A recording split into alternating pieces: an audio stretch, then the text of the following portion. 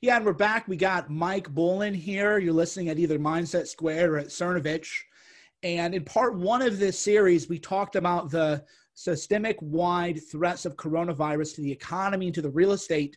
And we did some big picture policy discussion. So please listen to that. But we don't want to be doom and gloom. We want to be realistic. So what we're going to talk about today is what this coronavirus and its effect, because right now it's mainly the secondary effects, this economic effect. How is that affecting businesses? And I know Mike has had a lot, excuse me, I know Mike has had a lot of real estate business. So maybe we'll just, lean on to you, Mike. What are you seeing out there? What are you personally experiencing? And we don't want to obviously, reach into your book, so to speak, but if you could give us some rough numbers, that would really help contextualize what's happening. Yeah. So we're, I do a lot of different types of real estate investing. And so that's what I do. And so that's the frame or the mindset that I come to this from. But what we're seeing is I'm getting a lot of calls from realtors. Okay. And they're saying, hey, my sellers are really motivated. And do you want to come and take a look at this property? They're thinking about a price reduction, or they'd be willing to look at a lower price on this property. I am getting emails. Now I get email blasts from realtors all around the San Francisco Bay Area about different properties. And for the first time since 2008, I'm starting to see language inside these emails. And this has been 12 years since I've seen this kind of language, 2008, 9. Where you're starting to see make offer, seller highly motivated, wow, in all caps. Seller will, this is really, it's a nuance, but it's really important. Seller will respond to any and all offers. Okay. And so that's a big one. So you're seeing that there is some worry among sellers out there that the market is going to dip here. And so you're seeing a shift in language and in marketing tactics from realtors that I haven't seen in 12 years. So that's a big deal. We're also starting to see things like this would be more on the rugs and drapes side of the business, the actual ready to buy, move into residential side of the business. But we're starting to see things like HOA dues will be paid for 1 year, on condominiums. Again, stuff we haven't seen in 12 years. Seller offering $5,000 mortgage buy down on the rate, things like that. And again, these are all, hey, this is on sale kind of language that's already popped up in like a 10-day period. So I think that is indicative that we are moving very, very, very quickly into a downtrend in pricing. Now, I do think that, for people that have been on the sidelines, if you're going to be in a house for a very long period of time, 7 or more years, then now's probably a great time to put your foot in the water, and you're not going to have a lot of competition. You're probably going to be able to drive a really good price.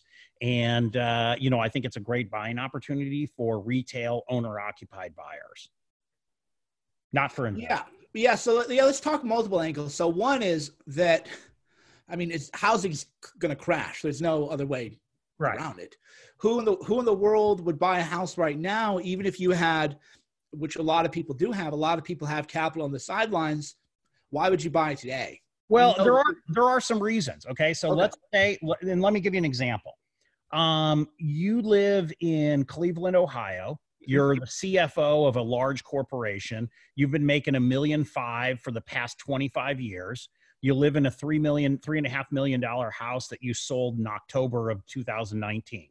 And you pocketed that $3.5 million, and you're 74 years old and you want to move to Napa Valley to retire. And the assumption would be is that you would move here, retire, and probably pass away in the house. Do you really give a shit about price or where it's going to be? Right.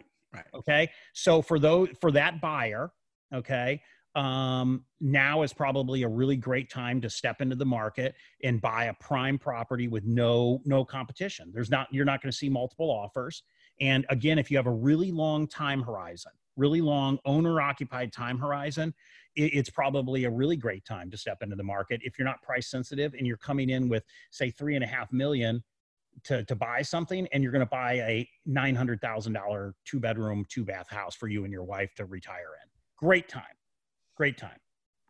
how many buyers are there like that? I guess is the. It's a pretty small percentage. Yeah. But the baby boomers are retiring. You do have a lot of people retiring, and you have a lot of people downsizing.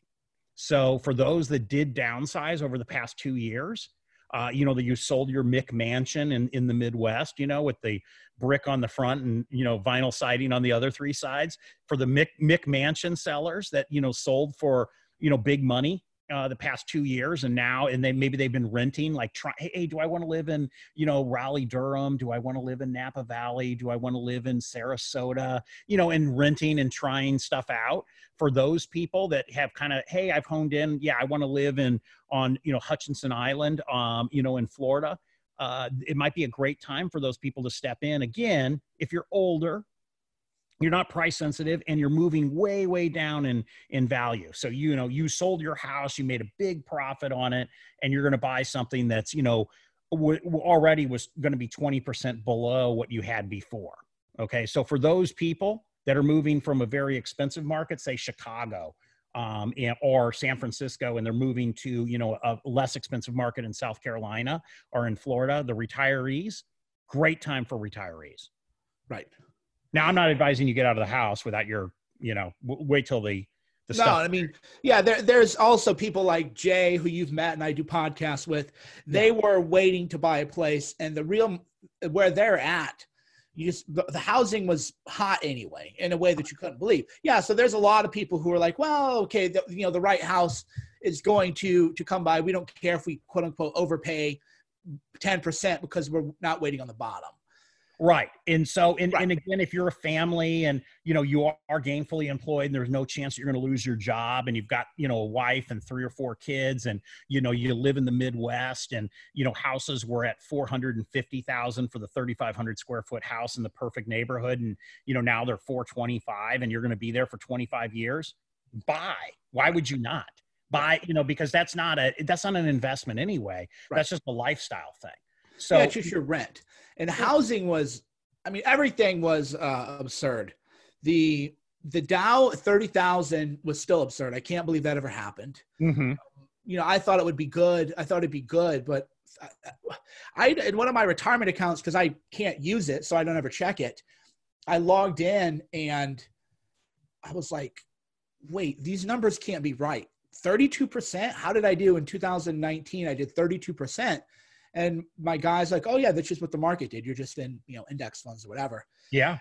And that was unbelievable returns. Right. Housing was up. we've been due for a correction for a little bit. I didn't expect it to be like this though, because this is not a bubble popping. That's what a lot of people are trying to act like they're geniuses. Oh, I told you we were in a bubble. Oh. This is not a bubble popping. This is not that assets were so overvalued. Right. Kind of situation. There's 2 words for what this is. Black swan. That's it. Black swan event. That's it. That's all it is. And there's no way that anybody could have predicted it unless you believe the conspiracy theories that the Chinese released this as a bioweapon. But which I don't, and I'll tell you why. I've answered that question a few times. The reason I was to coronavirus early was because a friend of mine was launching a new product, and I was helping him with it. It was going to kill, and it still will kill, but he did $1 million in pre-sales. So wow. They're just locked and loaded, ready to go. And I go, hey, have you launched this product yet? This is early January. No, I can't do it, bro. I'm like, what do you mean you can't do it? Factories are shut down in China. I was like, what are you talking about? Because I hadn't heard anyone talking about this. What are you talking about? And he said, yeah, there's this thing, like this new virus thing going around there, and China just shut everything down. That's why I started paying attention to coronavirus, because China would not shut down. China, as much as we're hurting, China's hurting worse because people are like super poor. So for us, a step down is painful. For them, a step down is starvation. Right. And China doesn't put a high premium on human life. So I knew that if China shut down its company or its country, risking trillions of dollars in losses of GDP, then it had to be something serious. So that's what initially brought me into it. So China wouldn't have done that to its own country. No way, because this is how the regime's already kind of having some troubles anyway. And they wouldn't want the kind of upheaval and unrest that would happen. Now, the harder question is, that's a fantastic perspective, though, to see that economically, because you're right. I mean, everything, China's all about the economics, and that's what fuels, their civilization. Right. And the Chinese, even though they're quote unquote communist, about every 10 years after you've looted, the understanding is you have to go to Vancouver, Canada with your 50 or 100 million that you stole from the people so that the younger communists underneath you can take it. So they're all skimming from the top. I don't know if you ever saw that video where they found a communist Chinese official with just bars of gold stacked up. It was, they're not trying to lose that dough. They're not trying to end that. So there's no way it was something like that. There is a problem though that I have, which is, why do we not prepare more for asteroids or pandemics? People like Bill Gates, his hobby horse has been pandemics for years, which my people are like, oh my God, the Bill Gates Foundation talked about viruses. I'm like, yes, he's been warning us, right? People are really like losing their minds in all of this, where like, well, so Bill Gates was responsible. No, Bill Gates was warning people for years. You can even find the old grainy TED Talks before TED became this institution where he's like, the next big killer is not going to be nuclear war. It's going to be a pandemic. So there was this sense that a pandemic like a 9/11 could happen. We just didn't know when. Well, sure. There's been, Dustin Hoffman made a movie about this, right? Right. And there's a lot of movies about it. And there's a lot of, one of the most popular TV shows in the United States for like the past 5 or 6 years has been The Walking Dead, which is about this very thing, right? Right. Just with a zombie element, but the same thing. Yeah. Yeah. There's been a lot of, I watched this show. I can't remember what it's called. I think it was called Colony, but about the occupation of America by aliens and so there's a lot of dystopian things in the cultural zeitgeist. So we should have had some kind of contingency. This is what we don't have in America. Nobody has it in the world. Well, I think the problem is though, how do you know what the issue is going to be? I mean, what if this virus was a thing that didn't attack your lungs, but it attacked your feet, and 3 days later you got gangrene and your legs fell off? I mean, how do you say, you can't say, oh, well, Trump should have had all these respirators, because how do you know that the pandemic was going to be a lung issue? I mean, it could be an eyeball issue. Right. And that's why I'm not politicizing it. What we don't have is what I would come up with the sexier name, like Space Force for it, obviously, but the Department of Improbable Risks, right? The Department of a Big Risk. So you would just have a guy, and you would say, okay, what happens if we have this? Because we knew we were going to have some kind of super flu eventually. We knew we had something like MRSA, methicillin-resistant bacteria. So we know that there's these like flesh-eating bacteria that we can't kill. So you have a guy. This is what you do if you're a serious government.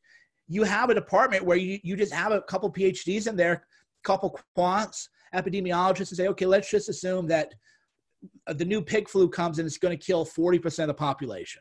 What does it look like?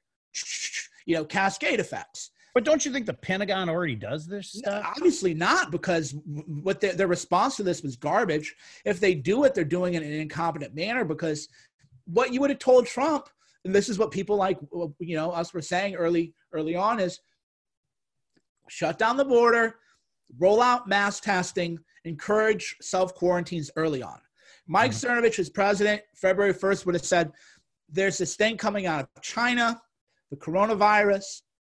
I think we're going to be okay, but I want to save your lives. I don't want to risk it. So we're ordering new massive testing, and we're asking people, especially people above 65, to stay in. So if you're older, because it primarily hits the elderly anyway. Right. It hits everyone and blah, blah, blah. But we know the mortality, and we would just say, here's what we're asking people to do. And then that would at least adjust the mindset, so now people aren't panicking. Because so much in life is about, oh, there's a tsunami. Or like, I'll just say your dad. I'm a dad. If one time when I saw my daughter, I don't know how it happened, she got into a razor blade. She's had blood like splurting from her finger. Mm. And I'm like, oh my God. But if you say, oh my God, then your kid's gonna be like, oh my God. And then it creates this Right. cascade. So I was like, oh, hey babe, like what's going on? And I saw that she'd found a rate. That's another thing you learn as a parent.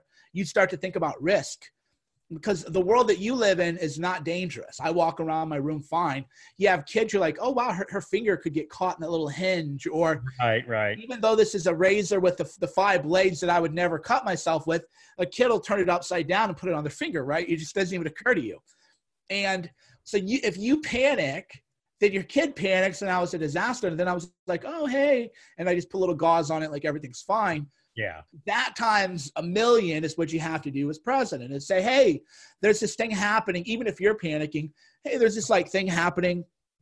Here's our plan. Here's our rollout.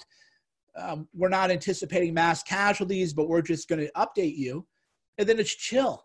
But instead, you can't get in this reactive cycle, because right now Trump and his people for the past 3 or 4 days have done a great job. Even Dana Bash of CNN, she got in quote unquote in trouble because people are mad. And you're like, no, they're doing all over social media. Yeah. They're like, what's going on over at CNN, you know? Yeah. So if that had been adjusted backwards by 6 weeks, then we wouldn't be in this predicament we're in now, where everybody, there's this group think now. We are now in a state of mass ecology. I hesitate to call it hysteria because that'll be taken out of context. But by mass ecology, I mean that, oh, California shut down. Now Pennsylvania will. Well, now New York does. So then it becomes a question of how do you not shut down? Because then if people die, you're the person who got everybody killed. So now you have to react to what everyone else is doing, even though it's that cascade that's causing all of these disastrous secondary effects and creating even more panic and more uncertainty. Right. So if the Pentagon does have a Department of Improbable Risk, Fat Tail Risk, Big Risk, they did a terrible job of modeling out what could happen. Well, they didn't do a good job at all. Right.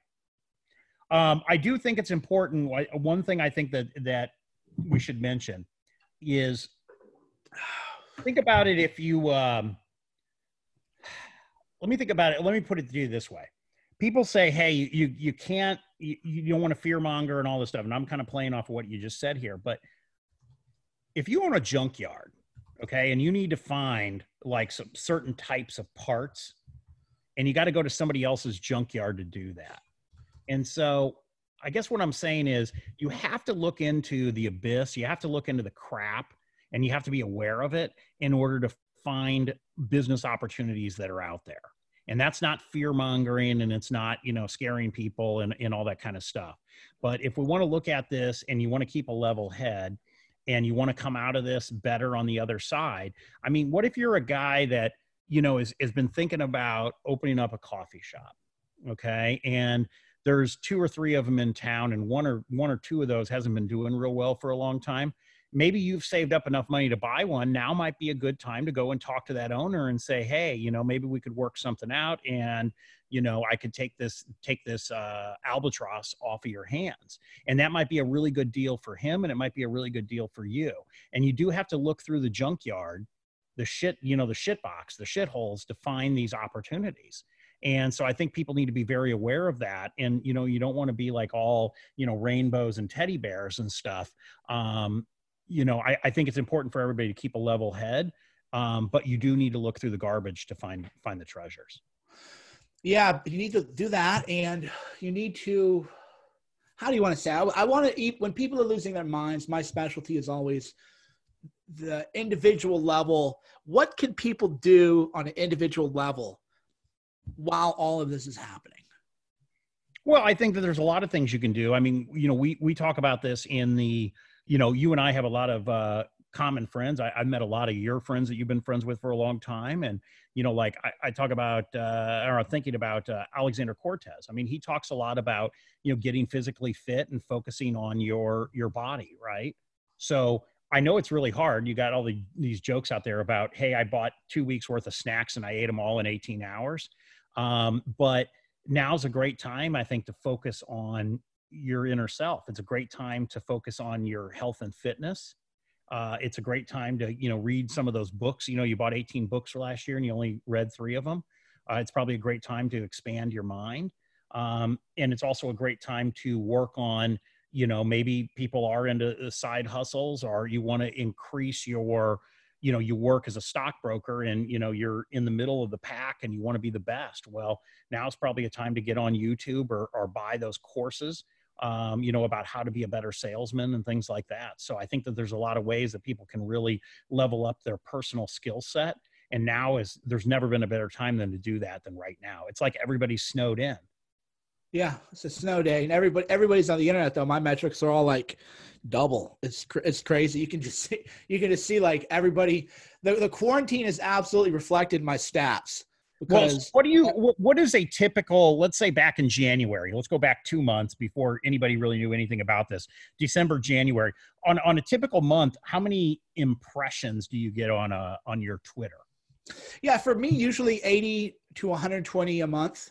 Okay. 80 to 120 million a month, yeah, would be the norm. And take it, yeah, 80 to 120. Okay. Maybe 80 is on the low end, but. And what are you seeing now over I'm at 141 for March, and it's March 21st. Oh, okay. So that still has another 7 days to go. So you'd probably be at. I'll hit 200. Yeah. Wow. Yeah, I'll hit 200. For sure. Let's see. So I'm averaging for the last 7 days, I'm averaging 8.7 a day.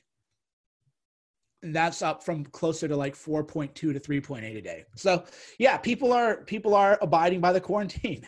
People are staying home and reading the internet, myself included. I need to take my own advice and read books, read a little bit more books too, but well, yeah. And if you're doing something where you're selling something online, you know, whatever that is, you know, maybe you're selling, you know, cars online, or you're selling, whatever it is, you know, maybe now is a great time to pick up and buy that, you know, $3,000, you know, Facebook ads course or something, you know. I mean, I think that kind of stuff is just really, I mean, now's the time when you can really level up your personal skill set, and you should. I mean, even here at my, you know, facility here in the business that I own with my buddy Chris, I mean, we're getting a lot of projects done right now that we've kind of been putting off for like 3 months, you know. So we're keeping employees on staff and we're continuing to pay them, but we're giving them different duties. Mm-hmm. So we're doing some online stuff. We're putting a online management system in place right now, you know, that we have been putting off for like, I don't know, what is that, Chris, 60, 90 days we've been putting that thing off? Yeah. Right. You know, so Chris is behind the camera here, but yeah, like 60, 90 days we've been putting off doing this online portal for our Airbnb business. So now we're spending, you know, probably 20, 30 hours a week of employee time putting that into place. So, you know, there's a lot of projects that really could increase productivity for your existing business or your existing job. Or, you know, I'm not a huge fan of side hustles, but if you go that route, now would probably be a good time to focus on that. There's a lot of housekeeping people could do, a lot of catching up on things. More people are going to have to live by a budget. So learn how to set a budget. There's a lot of, again, the term is housekeeping that other businesses use, the dreaded admin day, the dreaded right. Friday from 5 p.m. to 9 p.m. Everybody else is having fun and you're doing your books or whatever. And that's going to be people for every day kind of. Now, your own business, how has it been impacted?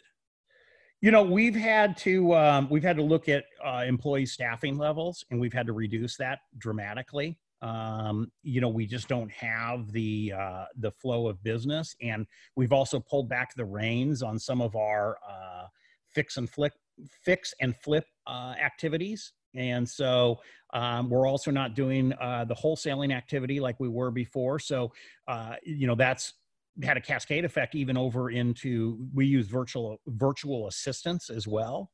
And so we're not using the amount of virtual assistants that we were before. And so it's just been you have to, you know, as a business owner, you have to look out and say, okay, if I put for us, it's properties, right? But if I put a property into contract that's worth $500,000 and I'm going to put that into contract for $400,000 and try to sell it to somebody for $420,000, I've got to readjust all my numbers. And that's what we've done is we've said, well, we can't, the margins that we were working on three weeks ago even, we can't work on those kind of margins anymore. We have to reduce all of that way down. So we've had to make those changes. And in some cases, we're like, we can't predict where the market's going to be. And so we're not going to take that risk of buying assets right now. Mm-hmm. So we're not deploying capital like we were before. Now, you told me you're losing, I don't want to do the exact numbers, but you're losing, we can say, a considerable amount of money in bookings. Oh, it's insane. Yeah. I mean, it's, we're well over six figures in cancellations. We're seeing, thousands and thousands of dollars a day. We're filming this on a weekend day, but, we've seen over $7,000 in cancellations on a single weekend day today. And that continues to happen. So, I mean, they're massive numbers for, a small business. And our Airbnb business is it's a small business, but it's endemic of what's happening, all over the country. I mean, we're not the only ones. You get into these Facebook groups where you have, 18,000 other short-term rental hosts, that host on VRBO or Airbnb. And, they're all this is, nationwide. It's not just us. And the problem is that a lot of people aren't in a situation like us where they have cash on hand, where, they can, weather the storm. A lot of these people there was this big thing in the short-term rental space right now called rental arbitrage. And that's where you go and rent a house, say for, $10,000 on the beach somewhere. And then you try to Airbnb it for $13,000 a month and make that $3,000 spread. Those people are in real trouble. Right. They're crushed, right? Their mortgages are just going to come due, and that's the end of that. It's the end of it. Right. I mean, and then of course that goes back to, what about the landlord that owned that building that signed a 1-year lease with this guy or a 2-year lease at $10,000 a month on this beach house? I mean, the amount of lawsuits and the litigation and stuff that's going to happen right now, it's not good. No. And for those who don't know and are listening in for the first time, we're talking to Mike Bolin. He does real estate investing and Airbnbs. And a lot of people, that's what he's talking about, the spread, that $3,000 spread. A lot of people would say, okay, I'm credit worthy enough to buy a house. They would buy a house. Their mortgage would be, say, $10,000 a month. Yep. And then they would, with rentals, they would have $3,000 a month, and that's $3,000 a month profit. And you're like, hey, not too shabby. And for most people, that was an investment. So they're not spending that $3,000.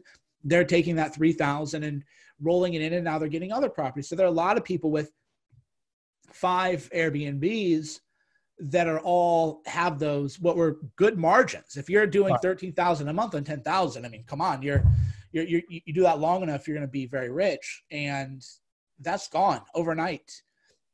Some Airbnb occupancies are going from fully booked to just zero.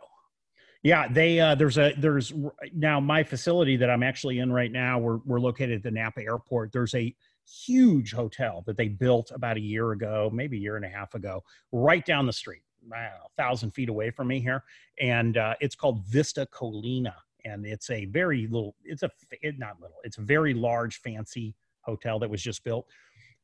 2 days ago, they announced they shut the whole thing down. I mean, they didn't just say, hey, we're going to block off like one floor. The whole thing is shut down, just like, what's happening in Vegas. So that's pretty scary. You got an entire hotel that's mothballed and a new one.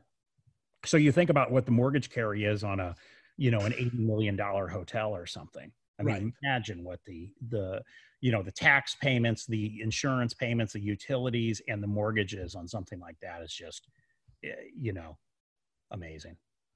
Yeah. And that's big and small. Everybody is impacted.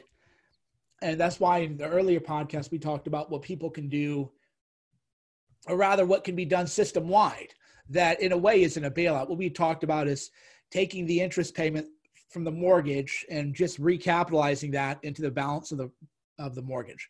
Right. So if you owe $200,000 on your mortgage, every month you make a payment, some percentage of that is interest. Just take that interest and okay, now your mortgage or now your principal, say $200,000. Now your principal is $201,000, and now it'll be $202,000. Now it'll be $203,000. That keeps the homeowner in their home. It keeps the bank solvent because their people aren't defaulting on their mortgage. It's a lot cheaper than people just saying, because here's what's going to happen. People, because this is human nature, people are going to say, I can't afford my mortgage, I'll just default on it. And if the mortgage carriers don't have options like we're talking about, or in the case of what the plan we mentioned in the earlier podcast, the Fed can just say you're going to do it. Right. Like, you're going to do it. Sue us. That's the kind of executive action you take, is you say every bank is going to do it. And if you don't do it and you're going to try to stop us, good luck. And people will stay in their homes. Yeah, I don't know what the legality is on Trump issuing an executive order to do that, or the Fed doing that, or whoever, but I'm sure they could figure it out. And my guess is that the Supreme Court would probably back that, especially in today's environment. Yeah, or you would just say, you would cut off their access to the discount window. You would just say, okay, you would just conditionally, any bank that has access to the discount window is going to do it starting today. Make it work. And that would carry everybody through, actually. And then people who what that would do is that would also increase spending, because homeowners wouldn't have to make that in, because most people on their most mortgages are, the interest is all front loaded. Right. So a lot of people would say, oh, okay, this is fine. I'll take some of that interest saved and I'll use that for consumption, for spending, for essentials. It becomes a de facto, it almost becomes a UBI, even though it's still into the mortgage. In the short term, it does act as an immediate cash injection. Exactly. Yeah. And that's a very easy, I shouldn't say it's an easy fix, but it is. It is. It's simple. It is.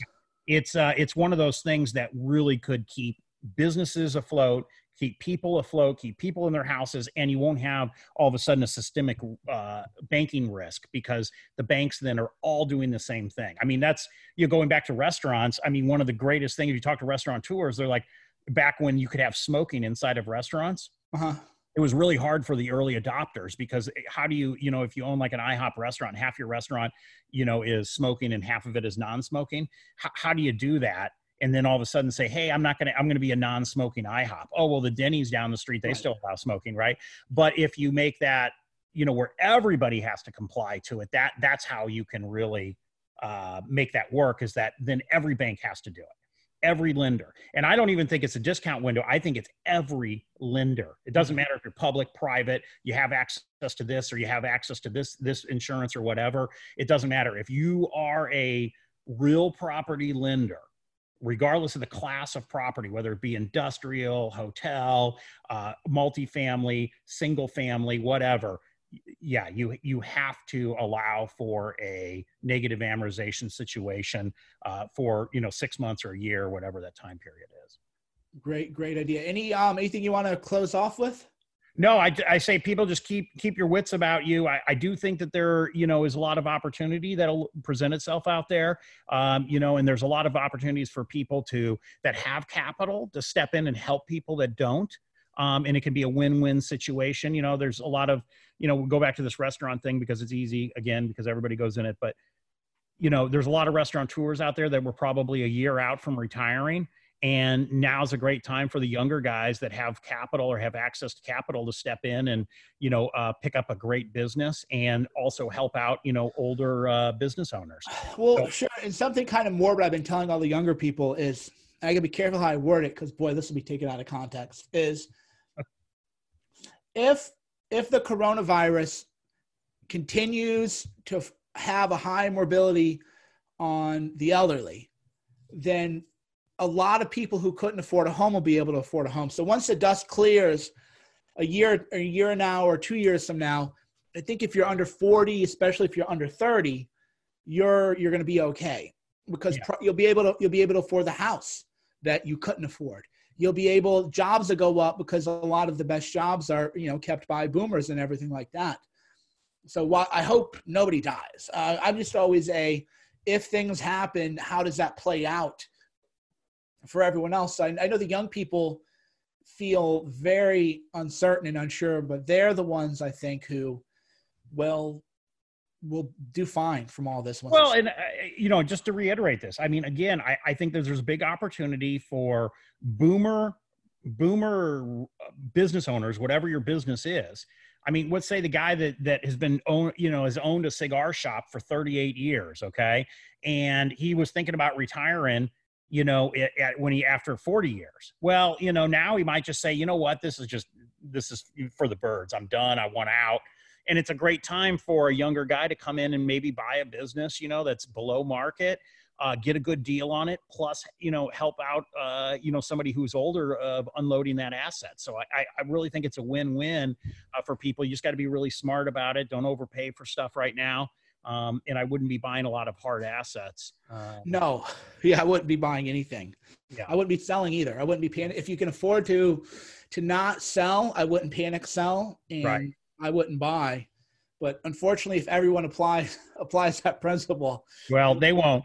I mean, there's people that are just in that situation where they've made the money and they want to get out of the asset. And I think now this will be a good catalyst for some people to sell that maybe wouldn't have sold for another few years. So, all right. Well, thanks, Mr. Bolin. Always a pleasure. Likewise, Mr. Cernovich, have a good one. You too.